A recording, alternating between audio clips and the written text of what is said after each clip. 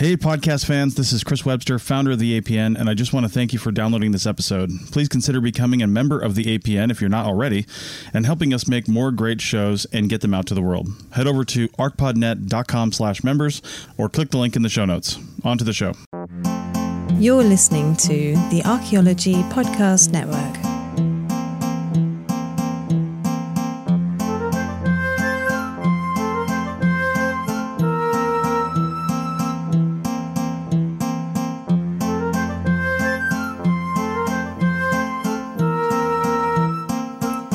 Hello, and welcome to The Dirt, a podcast about archaeology, anthropology, and our shared human past. I'm Anna. And I'm Amber. And this week, we are delighted to talk with Dr. Rebecca Wragg Sykes. She's a researcher, science communicator, trailblazer, and author of the new book, Kindred, Neanderthal Life, Love, Death, and Art.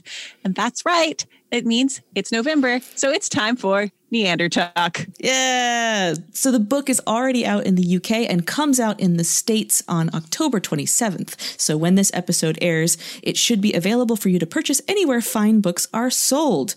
And it is a beautiful book. And if you are at all interested in everything known about Neanderthals and how they lived, I can't recommend it enough.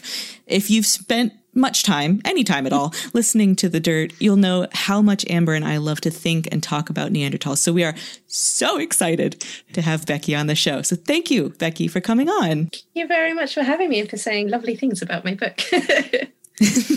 Well, it really is a lovely book. We were not paid in any way to say those things.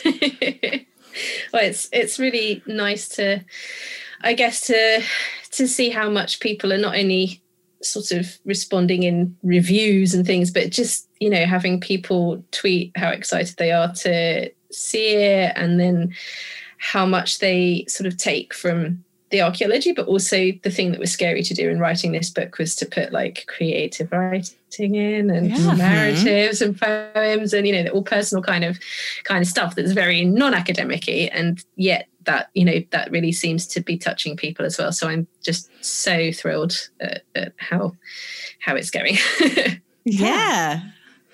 Yeah, well, we have a combination of things to talk to you about. We've got some questions about your own history, about the book, but we'd also like to ask you about some of the major misconceptions about Neanderthals that research of the past decade or two has really started to overturn. So there's so much evidence featured in Kindred that might go against expectations or understanding of Neanderthal life and behavior. So hopefully you can walk us through some of that. Sure. I couldn't believe how packed with research this book was. Yeah. Your bibliography is in a separate place. It's on your website. Yeah, I couldn't. I mean, it was already a lot longer than initially envisaged, and so I just couldn't sort of get a massive, you know, reference section in as well, because it was already it'd be a 500 page book. Yeah, exactly. And it would have just, I didn't want to intimidate people, you know, because I know so many people who have nothing to do with archaeology professionally and who do not regard themselves as like, oh, I'm an intellectual. They are still fascinated by deep prehistory. And I didn't want to put people off with a book that smelled scholarly. You know, I wanted to kind of, I guess, sort of stealth that in, you know, and, you know, if people want references, then they are available, but I didn't want to kind of make it that feeling of a book. I wanted it to be completely accessible, but, you know, stuffed with information, but not in a way that kind of befuddles people who are just not used to reading a heavy book like that, you know, so. Yeah. No, it definitely does that. It's a brilliant solution to that. But I also just really hate doing references to those. Show me someone who likes doing them, and I will show you someone who needs a hobby. Well, they've got one, Anna. Yeah, that's true. Never mind. More power to them. Well, before we get into any more about sort of the meat of this book, let's talk a little bit about you. So something that our listeners love hearing and that we love hearing is about the educational trajectory of our guests. And so how did you first get interested in archaeology, and what brought you to Neanderthals? I guess I'd say I'm one of those sort of people who talk about having a childhood where they were fiddling around in the dirt, digging in their back garden, finding bits of pottery. I lived in London, so I found, Victorian trash, but also my family took me on a lot of holidays, and I was really into nature, and I still am. And so I was also one of those children that would find dead things and be quite happy to poke them and take things home, bones in my pocket. And, that's common to a lot of archaeologists. I think it's a fascination, not only with time, but sort of materiality. And so I can't really sort of say, oh, this was the moment I knew, because I guess I was always really into the past and thinking about that. But I think I had a lot of holidays in the UK with my family when we would go to historic properties like National Trust here. It's the UK's biggest heritage body, and I like to imagine myself living in a castle and things like this. But I didn't really, I guess, engage with deep prehistory or anything for quite a while. But I do remember at secondary school, so high school, I don't know, I was probably about 12 or 13 when we had to choose a subject for an essay, and Ötzi the Iceman was in the news, and that completely grabbed me, that sort of the immediacy of it. And I think I understood, how astonishing it was to have all those organic objects. Because his body was one thing, but it was the stuff with him as well. And that was like, wow. So I wrote my nerdy essay about Ötzi. I don't know what everyone else wrote theirs about, but it wasn't him. And then I guess I got a bit older, and I do have to give shouts out to Jean Auel. The Clan of the Cave Bear and stuff. I read that about the same age, a bit older, probably 13, 14. And I was completely, bowled over by her descriptions of the Pleistocene world. The level of detail she went to in not only the behavior of people at that time, including Neanderthals, but just describing the land, the plants, the process of foraging, how you memorize, botanical knowledge, different kinds of stonework. I did not understand what she meant by striking platform. That was very confusing. Took me years to quite, work out what that was about. But I loved that sort of the detail and the reconstructions, and just this idea of bringing that world to life. I was really into that. So that was kind of there. And then, when we traveled, down into France for family holidays. And I guess when I really started going and seeing caves and going to the museums and things, and I do remember being sort of really mesmerized by watching flint knapping videos in a museum. It might have been the Museum for Altamira or somewhere. And I was like having to be called back out, to leave, because I was watching this video of somebody. It wasn't even a person. It was like, just their lap, and they had the skin on their lap and they were napping. And I was just like, wow, this is amazing. And so I guess it kind of just coalesced over time. And then I chose to go to university, although there did used to be the option in the UK of doing archaeology, at school.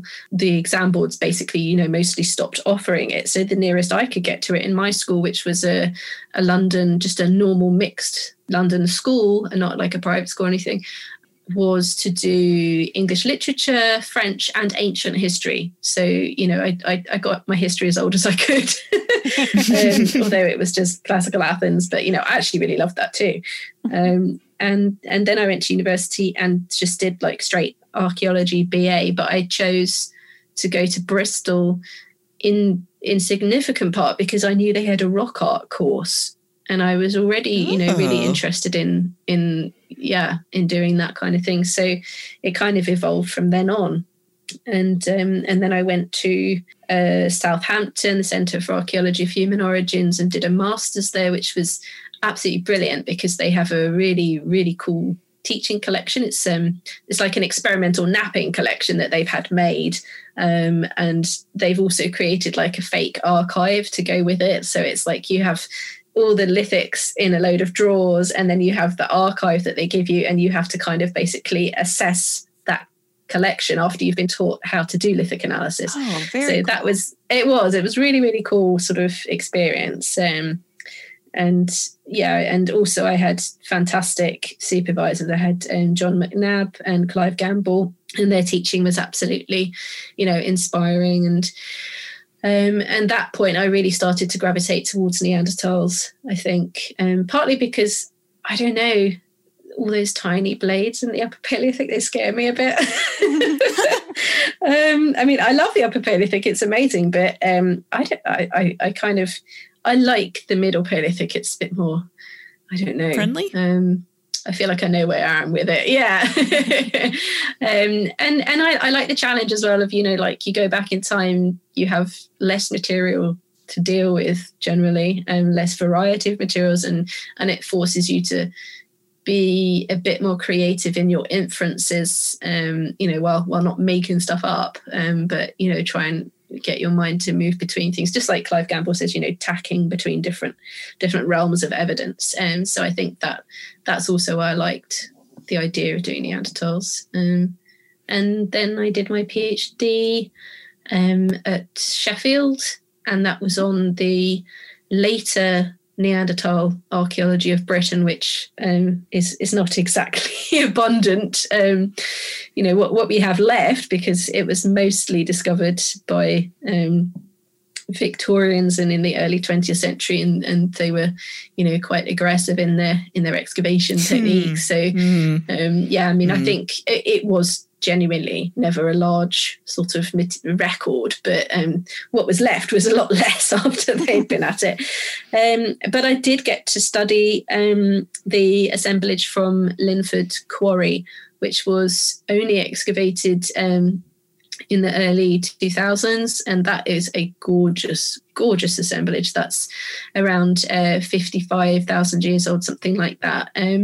Cool. And that's I know nothing about that. Oh, it's awesome. There's an open access publication for it, actually. English Heritage, as it was then, funded that. So if you look up like Linford Quarry Neanderthals among mammoths or something like that, it is available as a PDF, and that assemblage is, represents what is missing. It's got all the tiny flakes that the Victorians always chucked away, and it's also got like about 50 absolutely gorgeous bifaces, and it's from the east of England in a Paleo Channel context, and so what would have actually just been a continuation of the Channel Plain between what were then just the highlands of Britain and into the continent further eastwards. But because that's Doggerland? Yes, exactly. So it would have just graded into Doggerland, because the east of Britain is very flat and sort of quite close down to sea level in East Anglia, this region. And because these objects were probably napped and left on the river banks of like a little channel off a larger river, like an oxbow, basically an abandoned organic channel, but then they collapsed in. They ended up preserved in this organic channel in loads of like really black sediment, and so the artifacts themselves, some of them are stained this amazing like black color on top of the natural black Brandon flint from the area. So they're absolutely stunning to look at. Ultra black. Oh yeah, they're so pretty, and yeah, I mean, apart from they look gorgeous, that assemblage was really important to understand sort of the technological choices that we struggle to see from a lot of other assemblages in Britain. So my PhD basically tried to bring together sort of the slightly scabby stuff from caves that was dug a long time ago, although it's still interesting because it's often made from non-flint stuff like quartzite, and then assess that with the modern excavated material and take a landscape perspective and look at how Neanderthals were sort of organising themselves and what kind of lithics were they moving and what choices were they making. So that was my PhD. After I finished my PhD, like a lot of people then and now, so I finished in 2010, 2009, and then I graduated 2010. I, just faced a really, really difficult job and funding situation and didn't really get anything for a couple of years. I was working with projects, but not funded. So I was working on the project around La Côte de Saint-Brelade in Jersey. That was really cool, but again, I couldn't get funding for it. And then I kind of made a last ditch attempt and applied for a Marie Curie fellowship, which it's a European funded system basically where as postdocs or PhDs actually you are encouraged to move to a different country where you've not lived before to basically train in something new and get experience of working in a different lab and a different culture. And it's great. They pay you a really decent salary to encourage you to move, to uproot your life and go over there for a few years. So I did apply for that and I didn't get it. And so I was like, oh, okay, I don't know what I'm going to do. And that was in 2012. And then a few months later, I found out that I had only been about 6 people down on the reserve list. And because it's thousands of students and postdocs across Europe, it only took 6 people above me to drop out and sort of, take another grant, or they couldn't do it or whatever. And so I was offered it unexpectedly. And wow. Yeah, no, it was like, oh, well, okay, suddenly I am going to France. So I went there, and that ran between 2013 to 2015. And that was a really cool experience. I got to work at the Pasteur laboratory in Université Bordeaux and, meet loads of fantastic researchers. And I did training in sort of flint identification and things like this. And I had a site that I was working on as part of a large long-term landscape project in the southeast of France. So not the southwest, which is like, Neanderthal Mecca in most people's eyes, like the Périgord or the Dordogne. This is in the southeast in the Massif Central mountains, where there were Neanderthals as well, but they were using generally volcanic rocks because there's not a lot of flint there. And the material I was interested in was silkrete, which is a silicious rock, just like flint. It's silica-based, but it forms in different ways. And as part of this really long-term project where different Neanderthal sites of sort of later prehistoric age as well, they'd identified this particular silkrete was being used in loads of sites in the region, and they wanted to find out where it came from. And they knew the hill where it was, but there had never been sort of a survey or an excavation actually identifying a quarry. And so we did actually find that. In the first year that we did field work up there, we sort of stripped the top of the hill after finding nothing down, and suddenly there was, just gazillions of lithics revealed, and then I had like a year and a half to try and work out what was going on in this quarry, which was pretty big. So I would advise people not to try and take on a quarry for a 2-year postdoc, but seems like a lot. Yeah, I sampled. I spent a lot of time in the Pasteur lab as well at Bordeaux and got trapped in the elevator in that building. Oh, God, yeah. 45 minutes. Yeah. Oh, no. I had a flight that weekend and genuinely thought, because it was Friday at about 5 p.m., everyone had left because it was France. Yes, and nobody stayed. Just kind of toodles off early on the weekend. And I assumed, I was like, oh, I live here now. This is where I am forever. I got out though. Yeah, the whole building there was sad. I mean, they've just replaced all the buildings. Yes, they moved to a new building. So they're all, very modern and everything now. But yeah, it was, summers were not very nice, with the south facing office with no aircon and massive glass windows. It was a bit much. Yeah, you're working in a greenhouse. Yeah. So sweaty. Yep. Okay, so Neanderthals. Yes. Let's get into them. When I first started learning about Neanderthals, one of the first things that you're taught is their anatomy and how it differs from that of Homo sapiens.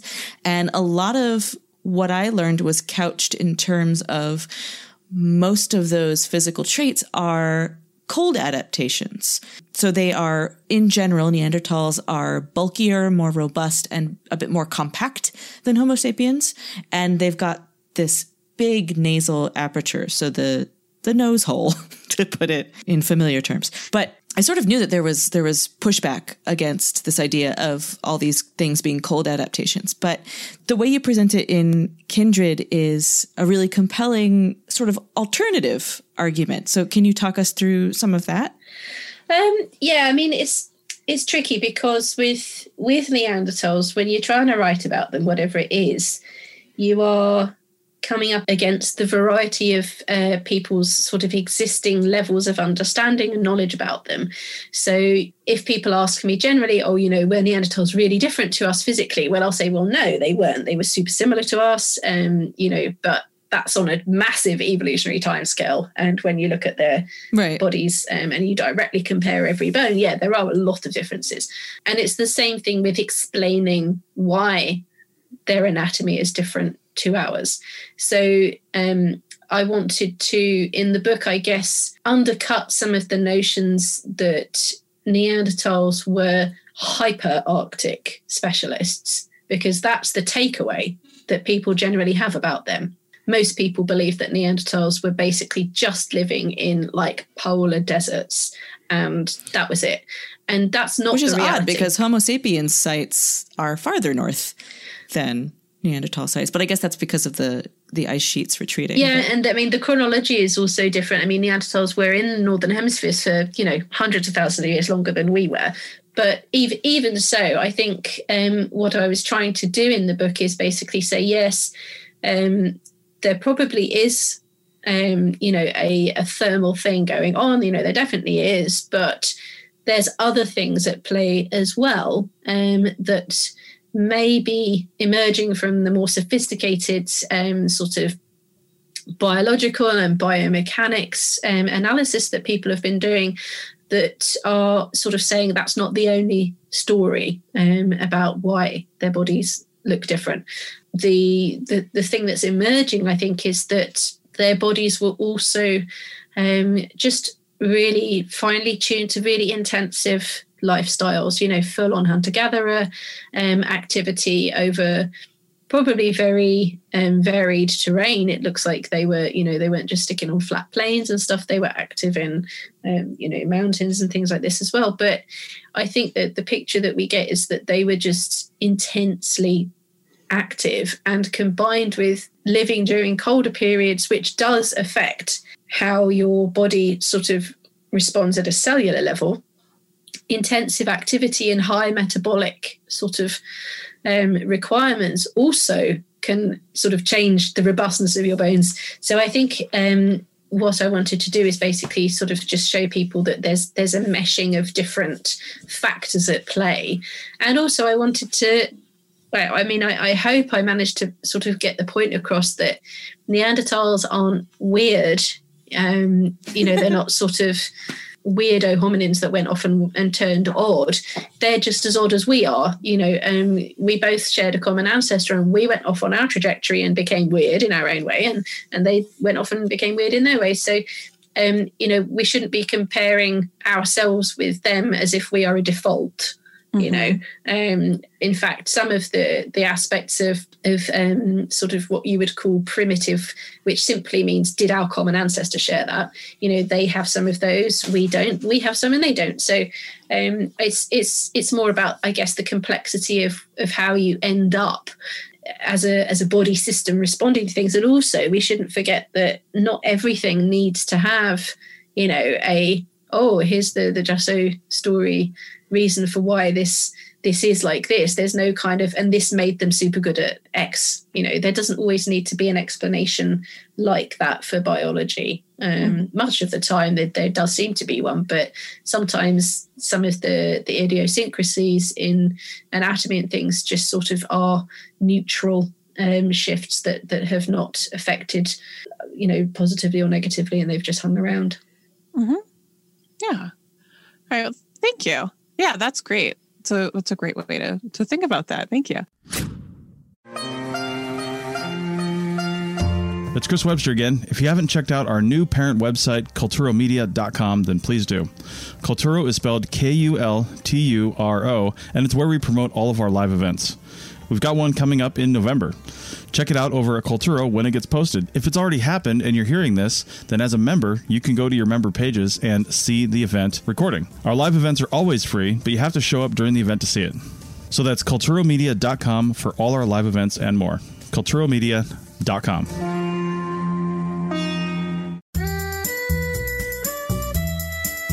Chris Webster here, founder of the APN and host of several shows. I just wanted to let you know about our membership program and what it offers. Members of the APN get, for just $7.99 a month, or cheaper if you pay for the year, ad-free episodes so you don't have to listen to me on the breaks, membership in our Slack team so you can continue the conversation with hosts and other members, and exclusive access to any of our live event recordings. Live events are always free, but you only get to watch the recording if you're a member. So head over to arcpodnet.com/members for more info and to become a member. Our podcasts are always free, but this is just a little something extra and it really helps us out. That's arcpodnet.com/members. So let's move on to another misconception, and this one around the Neanderthal diet. So longtime listeners of our show can probably think of several occasions on which we've talked about evidence that we have for Neanderthal diet. And so it's not monolithic, and it definitely wasn't all meat. So what types of things would Neanderthals have eaten in the extremely diverse landscapes that they inhabited? The broadness of their world is the key really to understanding how diverse their diets actually were, because Neanderthals, they lived from around somewhere around 400,000, 350 through to about 40,000 years ago is when we see them basically disappear from the fossil record. And that covers multiple different climate cycles. So they didn't live just through one ice age. The Pleistocene is a massively long period, and it covers multiple cold phases followed by interglacial warm phases. So they lived through many of those, and each time they were living in.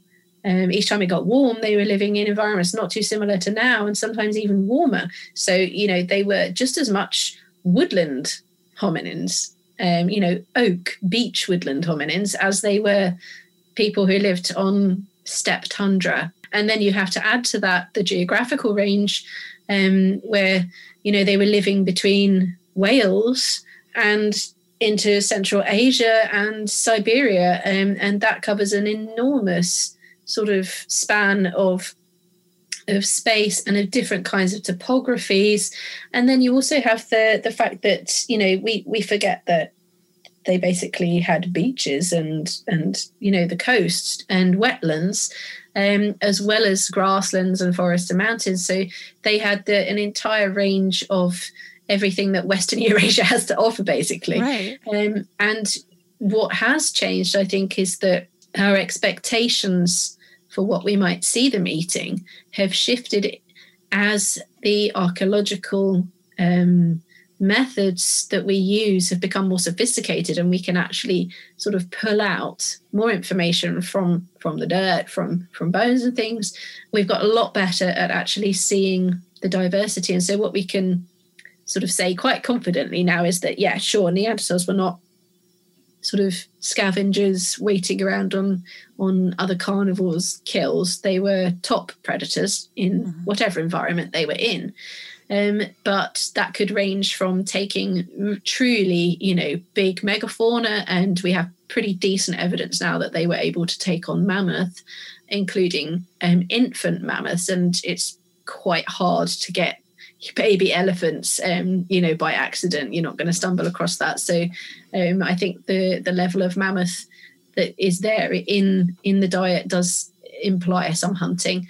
And also, woolly rhinoceros, and then the interglacial equivalents of those, elephants and forest rhino, and then down through to medium-sized game, deer, red deer they were hunting, fallow deer, and even smaller things. The one of the big shifts has been from the notion that they were just going after massive herd animals, basically. And what we see instead is that they were definitely taking those, whatever, the ecology was around them, they were targeting the best of it. So in situations where there's mostly big herd animals, they mostly went for that. In more diverse environments or forests, they had some big game, but we start to see a little bit more small game. So sometimes they're after rabbits, birds. The evidence for fresh fish is quite small, but in the sites where we have it, it's pretty suggestive.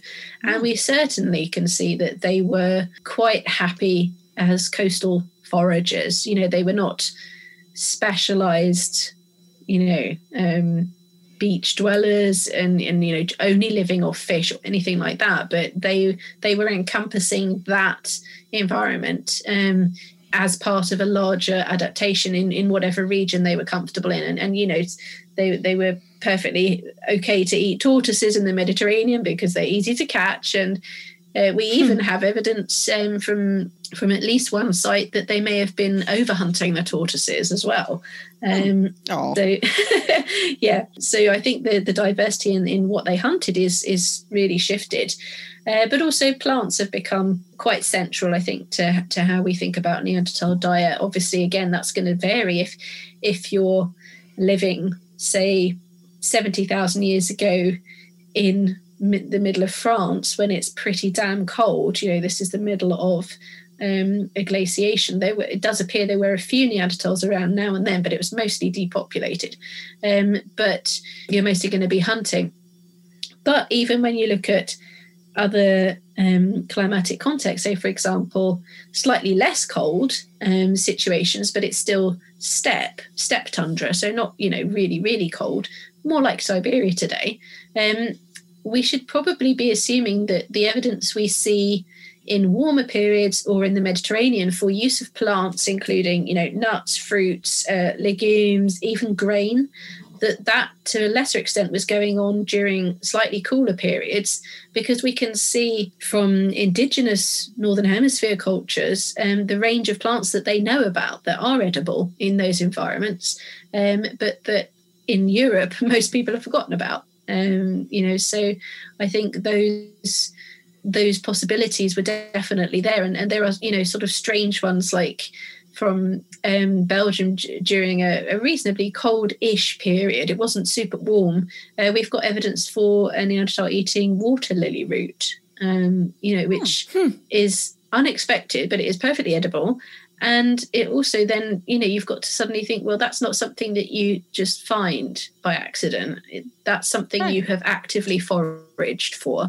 And really, given what we know about their technological interest in plant materials, from the fact that they had wooden spears, and we know they were selecting for wood species and even the parts of the tree based on the quality, no reason why they wouldn't have been just as interested in, the nutritional properties of plants as well.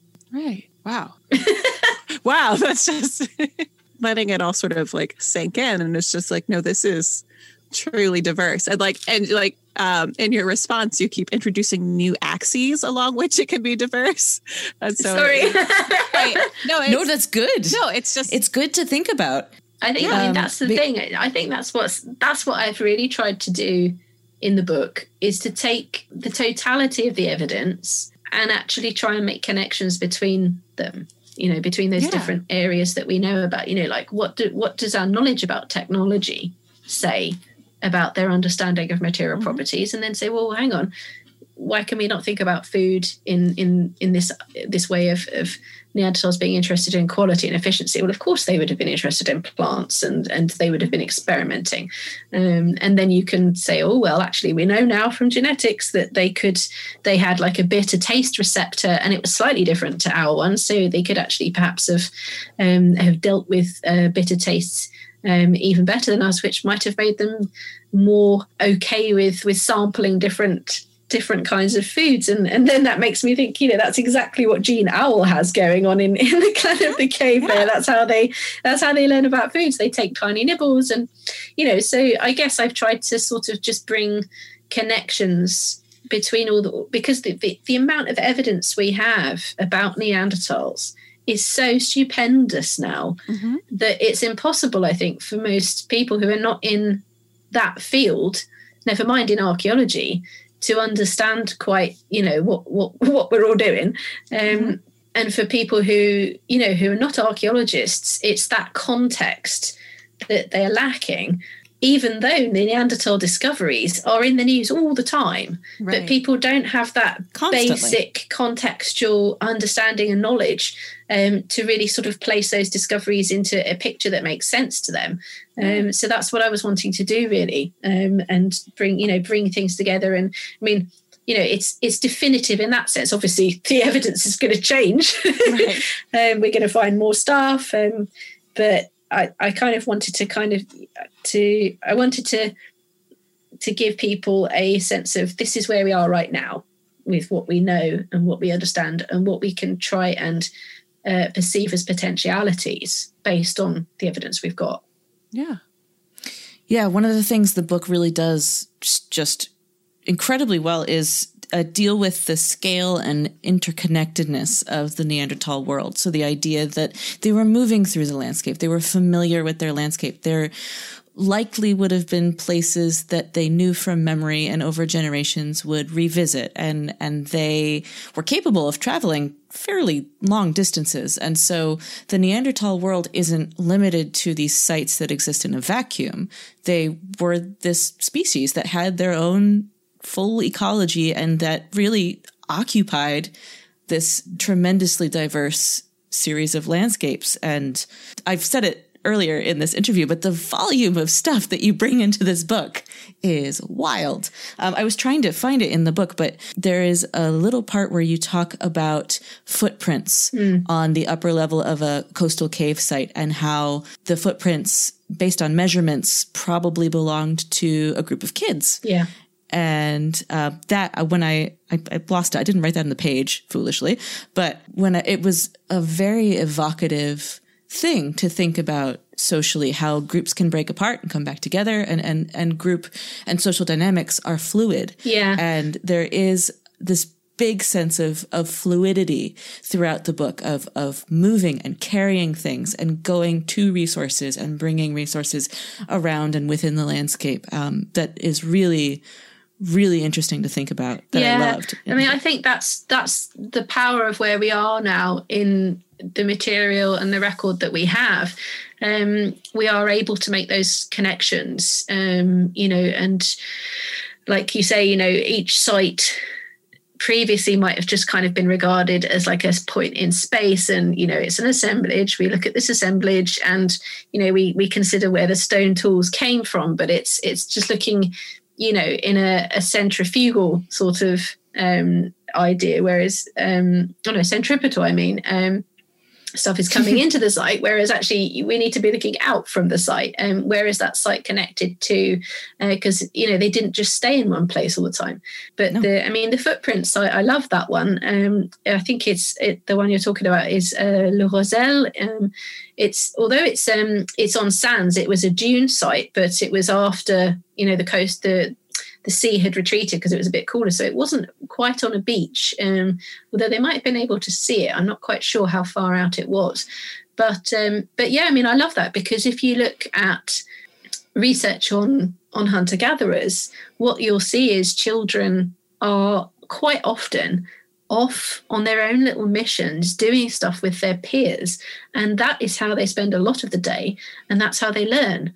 And they're not just playing, there's active foraging. These little, groups of kids off doing stuff, picking mushrooms, looking at plants. They're there with younger teenagers and stuff, but even really tiny little kids are there doing, being part of the group. And so the possibility that we could see that kind of partitioning of experience of life as childhood actually being not our idea of childhood as a pre-adult stage, but just a stage through which you pass where your experience of life looks different to how it does as an adult. And I love that we can actually see that, because the question of can we see childhood in the deep past is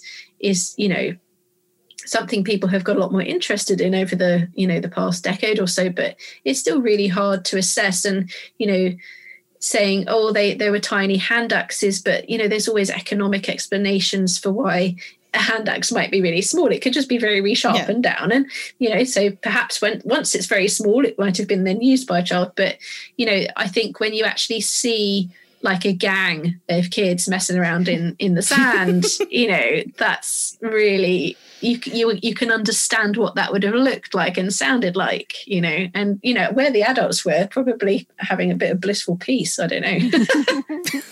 Well, jumping off of tiny hand axes and hand axes of all sizes. So Neanderthal Tools were thought for a long time. The tool kit of the Neanderthal was thought to be pretty simple and static, but that perception is changing really rapidly with evidence that's come out over the past few years. So what's the state of our knowledge right now on Neanderthals' ability to take raw materials and turn them into useful objects? Where we are now is, it's light years away from the traditional typological understanding of stone tools as sort of objects that were made to look like a particular thing and then used.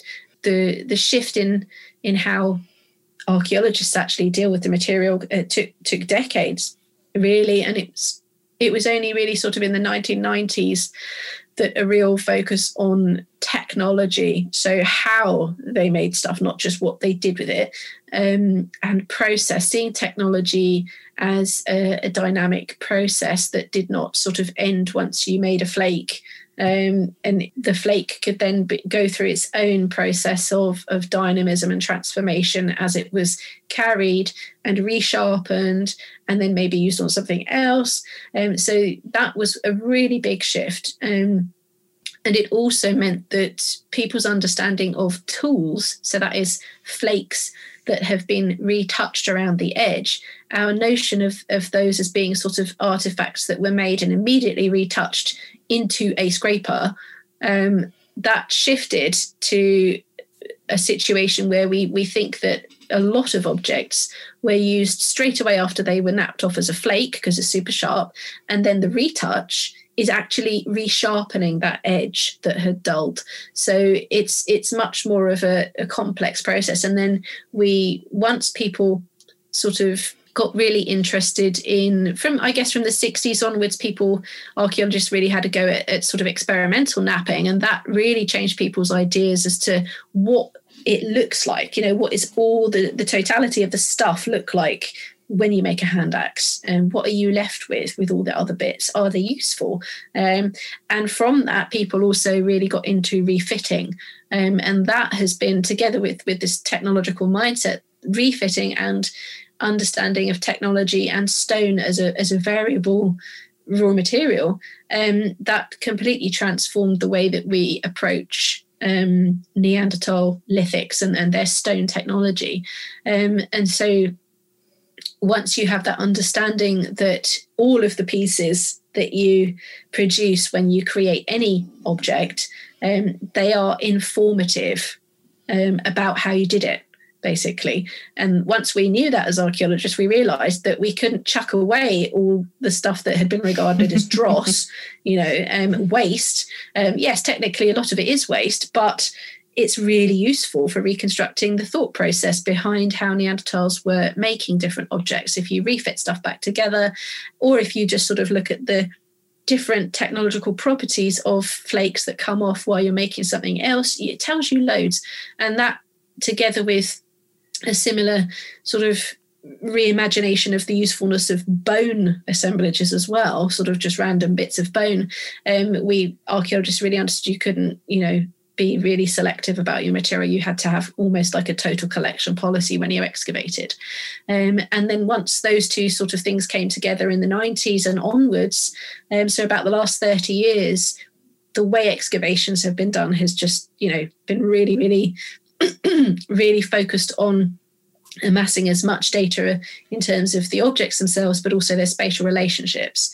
And that might be spatial relationships on the micro scale, where you have all the little flakes that went together when you were napping one single nodule of stone. You refit those, and that's its micro spatial history of one core and the flakes that come off.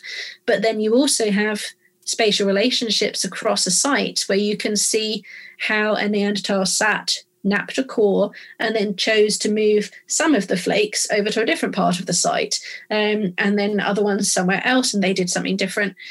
And when you add to that, there's also archaeological science methods that have come in, for example, being able to look at used wear, so the polishes and sort of the different abrasions that you see on stone tools when they're used on varying raw materials, we can assess those. Then that adds another layer of information on exactly how they were using the tools. And you take it back and say, well, are they choosing different technologies, different objects for different things? And when you put it all together, it shows absolutely unequivocally that they were completely skilled in the working of stone. They understood the properties of different stones. You know, flint is one of the better knapping stones because it fractures predictably. And we see almost everywhere that they will source or carry flint for longer distances because they know that. But they won't take it to places where there's already good flint. You know, they're not moving coal to Newcastle, as you'd say, in this country. And if you take that then beyond sort of just the kind of stone, but they are selecting bigger flakes to take with them on longer journeys because they expect to have to resharpen them. You know, so you start to see the level of understanding of materials, of a clear desire to get particular products as well from particular cores, you know, and they can change the technique midway through to get what they want if they encounter a problem. And then, you know, the scheduling and the expectations of being in other places to do other things. You can see all of that when you analyze a particular assemblage and then compare that across different assemblages. It's you know, miles away from the idea that their technology was simple or unsophisticated. And also we can see it changed over time. They, for a long time, Neanderthals were positioned as sort of having a static culture that sort of, you know, they evolved, they made Le Valois, you know, prepared core technology. That's their big flagship thing. And then they basically did nothing for hundreds of thousands of years. And we can see from big advances in how we date sites and, you know, the chronology is so much better than it used to be. We can really see that there was diversity in what they did over time. There were different sort of phases when particular technologies came in and went out. We don't quite know why, or exactly what that means in terms of, are the blades that we see in northern France around 100,000 years ago, is that like a blade culture and then it disappears again around 70,000 years ago? What happened to those Neanderthals that made the blades? Did they just not need them anymore? Or does that represent the disappearance of an actual culture because they were then dealing with a really intense glacial period? Did that technology die with them? And, you know, it's really difficult on the scales we operate at to ask questions like that. But you can see that the patterning of what they did over time and space is way more rich than used to be thought, you know, decades ago.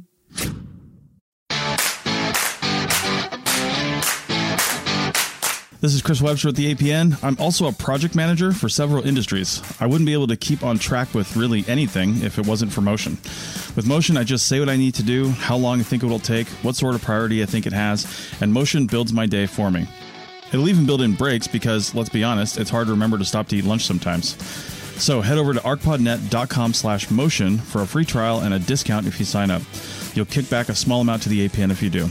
That's arcpodnet.com/motion.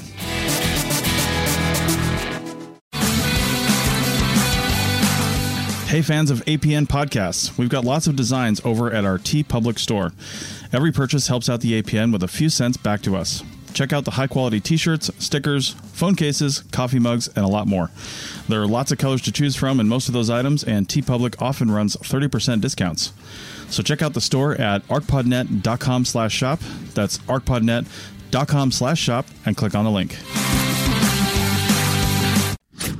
And it's not just stone tools, right? They had, what's becoming clear is that there was this diversity of technical know-how for lots of different materials. And they were making composite tools. They were hafting things. It's anything that you see comparatively, you know, that humans are doing. It seems like Neanderthals may have been doing as well. Yeah, there's very few areas where there isn't some sort of broad comparability. So, for example, you know, blades were always proposed to be the thing that separated us from Neanderthals. You know, I'm talking like 20, 30 years ago. that's definitely not true. We can see they made long blades at some points. Other points they were making bladelets, little blades, I know it's cute, as part of other technical systems, like flake-based systems. But then they would have like a little sub technology where if their core got small, then they would take little bladelets off and stuff. So it's not that they couldn't make blades; they definitely could. I think it's more that most of the time they just didn't need them. And also our thoughts about exactly what blades are good for has shifted somewhat too. But in terms of the different sort of organic technologies that they had and how that compares to early Homo sapiens people, we had known for some time that there were very, very rare wooden spears. The Clacton spear, which is older than Neanderthals, was found very early on. But I think the key moment for understanding the sophistication of wood technologies was the Schöningen spears, which were found in the mid-1990s. And they are interesting because they show clear understanding of the properties of the wood, not only the species of the wood, but the internal properties of different parts of the tree. So these are really long spears. They appear to be weighted like javelins rather than being spears that you would hold and thrust like a big, heavy sort of pike kind of spear. So not only are they more looking like throwing spears than not, but consistently, there's multiple spears at this site. It's a lakeside site where they were hunting horse. This is early Neanderthals, about 330,000 years ago. And we can see that they are using the basal parts of branches or trunks of these spruce and one pine trees for the tips of the spears, because it's the most robust wood. It's going to be the best. And not only that, they're also offsetting how they are carving the spears through the grain of the wood. It doesn't go directly along it. It sort of goes diagonally. And that's again because it would split. Exactly. It makes it more resistant. So we see that in those objects. And then completely different time period, much later in Southern Europe, there are digging sticks that have been found. And they do the same thing. They have the offset thing again. So this sort of, it's not necessarily saying those two things imply a direct cultural connection, but there is clearly a common understanding of material properties. And, I use the word in the book and say they're not really far off carpentry skills, that the level of understanding of how you work the wood. And in the digging stick cases, it also looks like they were using fire to help them carve the wood, because for those sites, they're using the hardest wood available to them, which was boxwood, which takes hours to work because it's super dense, but it's exactly what you'd want for a digging stick, which you're bashing all the time into the ground. So we can see sort of this, again, like with the stone, the level of interest and in quality and efficiency, and what's I think really interesting is when you come to the composite technology that you mentioned, which is, just basically sticking things together, multiple part tools. We can see that Neanderthal use of adhesives is really just as sophisticated as what we see in sort of African early Homo sapiens context, is Southern African, really, where we have the evidence for this. There are recipes with multiple ingredients, and we can see the same thing going on with Neanderthals. They are using birch bark to cook birch tar, which is not easy in itself, although, the concept of a material transforming from bark into tar is quite interesting and implies some level of experimentation. But then in other sites, we find that they were mixing different things together, and a new discovery from Italy implies that they were using plant resins mixed with beeswax, which was just like, that's pretty jaw-dropping, really. And that takes that sort of technological sophistication to an equivalent level, really, to what was going on in Southern Africa. And I think the only, in terms of their overall sort of the stuff that they did with technologies or weapons, the only difference really that we can see is that they didn't seem to heat treat their stone, as you see with early Homo sapiens. because it can allow you, to turn stone that's not so great and make it a bit more predictable in how it fractures. There's no evidence for them doing that, but maybe they didn't need to, depending on where they were. And we also have no evidence for, or no clear evidence for them using like proper projectile weapons, so like darts or bow and arrow. Bow and arrow. Yeah, exactly. So there's no certain evidence that was going on. So that can be a really significant technology, depending on how you use it. But overall, the similarities are definitely much more than the differences. Yeah. So cool. Yeah. So my next question is something that I really think that our conversation today has given us several sort of glimpses into, and certainly the narrative and like the gorgeous prose of your book really. Oh, thank you. Sort of. It is. It's yeah. That's not overstating it at all. But I would love to hear you tell us a little bit more about sort of the sensory experience of the world of Neanderthals. And so like, what would that world feel like or smell like or sound like? And if I were to be transported back in time, might I recognize any parts of Neanderthal life as familiar? I think really most of the time Neanderthals would have had a sensory world that was very similar to recent and historic hunter-gatherer peoples, because that's essentially the lifestyle that they had. Mm-hmm. They would have been living in small groups. Certainly we don't have evidence that they ever had like, mass festivals or anything like that. The groups would have been small, but we can see there was children around, children off doing their own thing. So you might have children's voices in the distance, not necessarily talking, but screeching and laughing and doing their thing off in the periphery of your hearing. And I think you would have probably a fairly constant tang of smoke around and about. There have been some debates recently for particular contexts and times as to whether Neanderthals could actually make fire. Personally, I think they could, but the certainty that they used fire everywhere, we can definitely see fire was a central part of their life. And we can even see in some places what appear to be hearths that were intended to smoulder. Some places we can see that the temperatures of the fires was really hot and they were blazing, and presumably they were potentially cooking or doing some kind of treatment, or it's about heat, or maybe light, a blazing fire would be. But in other places, especially some sites where we can see little hearths near the back of a rock shelter, it looks like they were smouldering. And so they could be night fires. So I guess a Neanderthal evening, there would be probably people doing a little bit of flint knapping perhaps, but not too close to where you're sleeping. Sharp. Yeah. And fires glowing, smoke around, but hopefully not too much in people's faces. Probably a lot of fatty, rich smells around.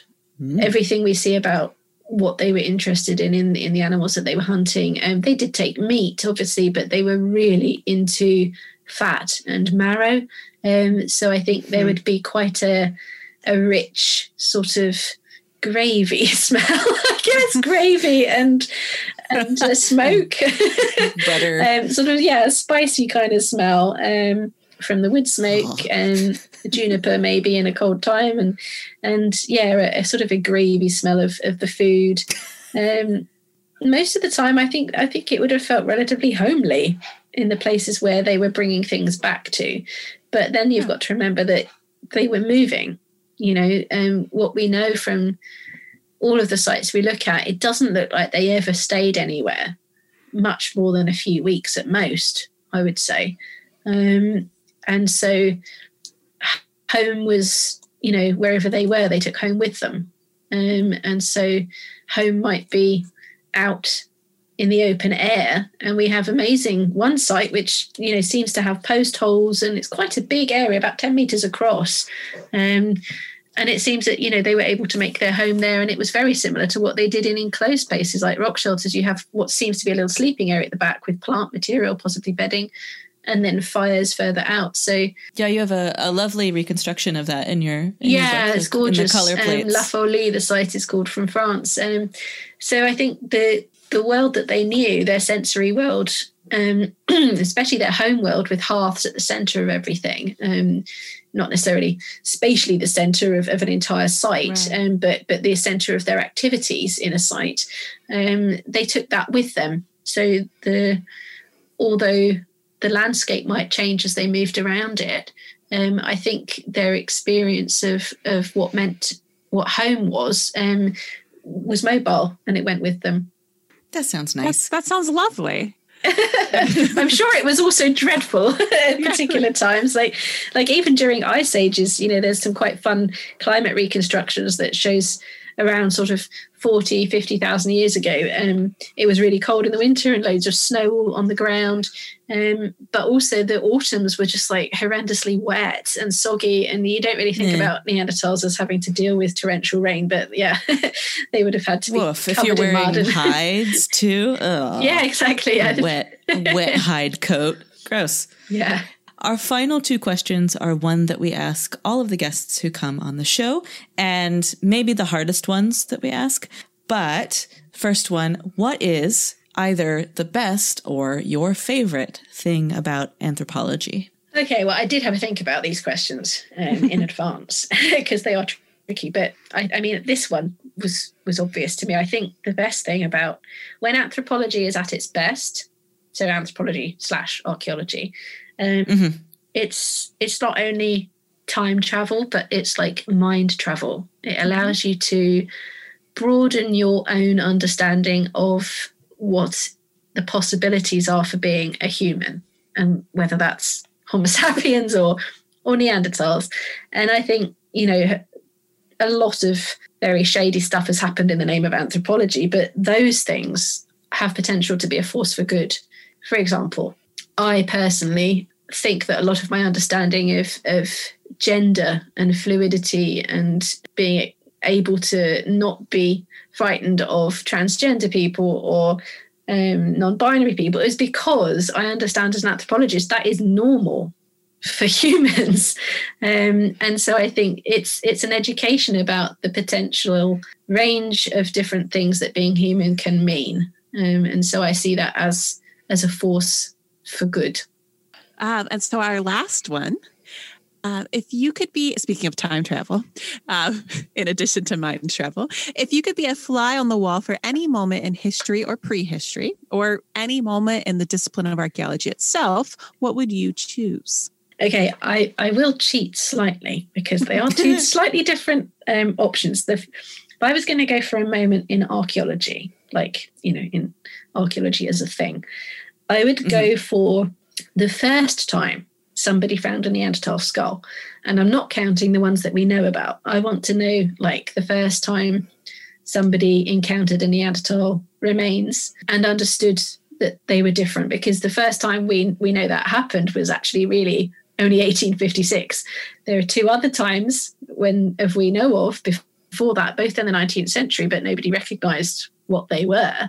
But I can't believe that there was not a time previously when some person hundreds, thousands of years ago came across Neanderthal remains and understood that was something unfamiliar, and just went, what that meant. Yeah, that there was a hint of that. So I'd like to kind of, be a fly on the wall for that, whenever and whatever happened. And if I was going to go back in prehistory, it's quite tempting to say I would like to see the first meeting between Homo sapiens and Neanderthals, but when that happened exactly, it's being pushed back further and further in time. So I'm not quite sure. I think I would change what I would have selected that, but I think I now would like to see what happened to explain why we have the remains of very young Neanderthal children in the record and pretty complete skeletons. For me, they are, combined with other evidence, they are some of the most important evidence for some kind of intentional treatment of the dead.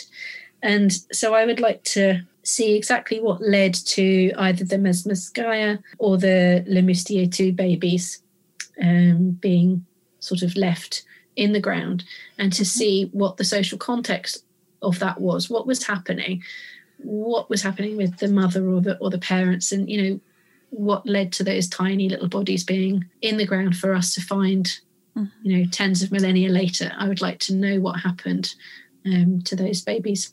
Oh. Yeah. We will accept both of those answers. Very generous. Well, Becky, thank you so much for all of this, Thank for you.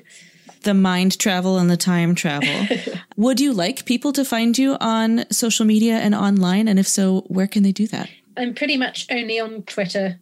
So I am at Le Moustier on Twitter. Swooped in early and grabbed that one, huh? It was because I didn't know what else to say. It was like years ago. I don't know why I chose it. It's completely off the cuff decision.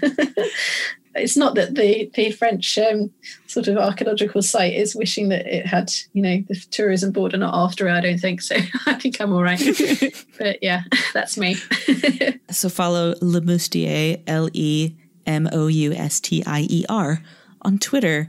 And your website is www.rebeccaraggsykes.com, where people can find the full and exhaustive bibliography. It from might your need book. a little bit of extra formatting, I think. I haven't quite finished it, but Information about you and all of that.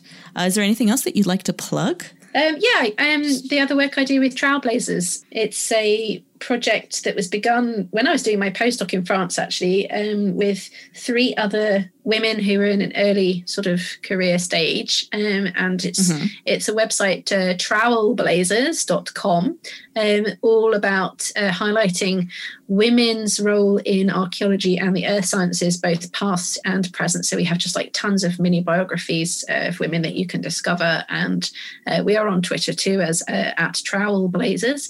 And yeah, we also take submissions if people come across interesting women that are not on our website that they would like to write about. Yeah, Dorothy Garrett makes some cameo appearances in the book. Oh yeah, she has to. Yeah, we're slowly it's like Pokemon. We're catching all the Trailblazers slowly. Yes, exactly. Yeah, it's never ending.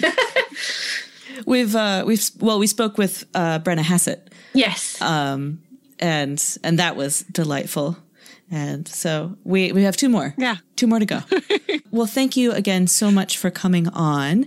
And listeners, thank you as always for listening. We'll be back in your ears soon with more content. And until then, you can find us on Apple Podcasts, on Spotify, and anywhere else you like to listen. And of course, you can find all of that. You can find our social media over on our website at thedirtpod.com. And we will have not only links to some of the content that we discussed today, but also a link to the book. Yay. Hooray!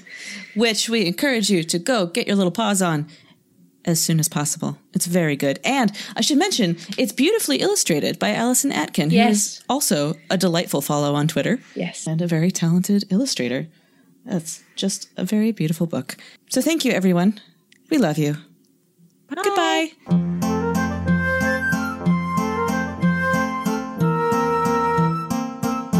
This show is produced by the Archaeology Podcast Network, Chris Webster and Tristan Boyle in Reno, Nevada at the Reno Collective. This has been a presentation of the Archaeology Podcast Network. Visit us on the web for show notes and other podcasts at www.archpodnet.com. Contact us at chris@archaeologypodcastnetwork.com. Thanks for listening to this podcast. Please consider leaving a review on your favorite podcasting app.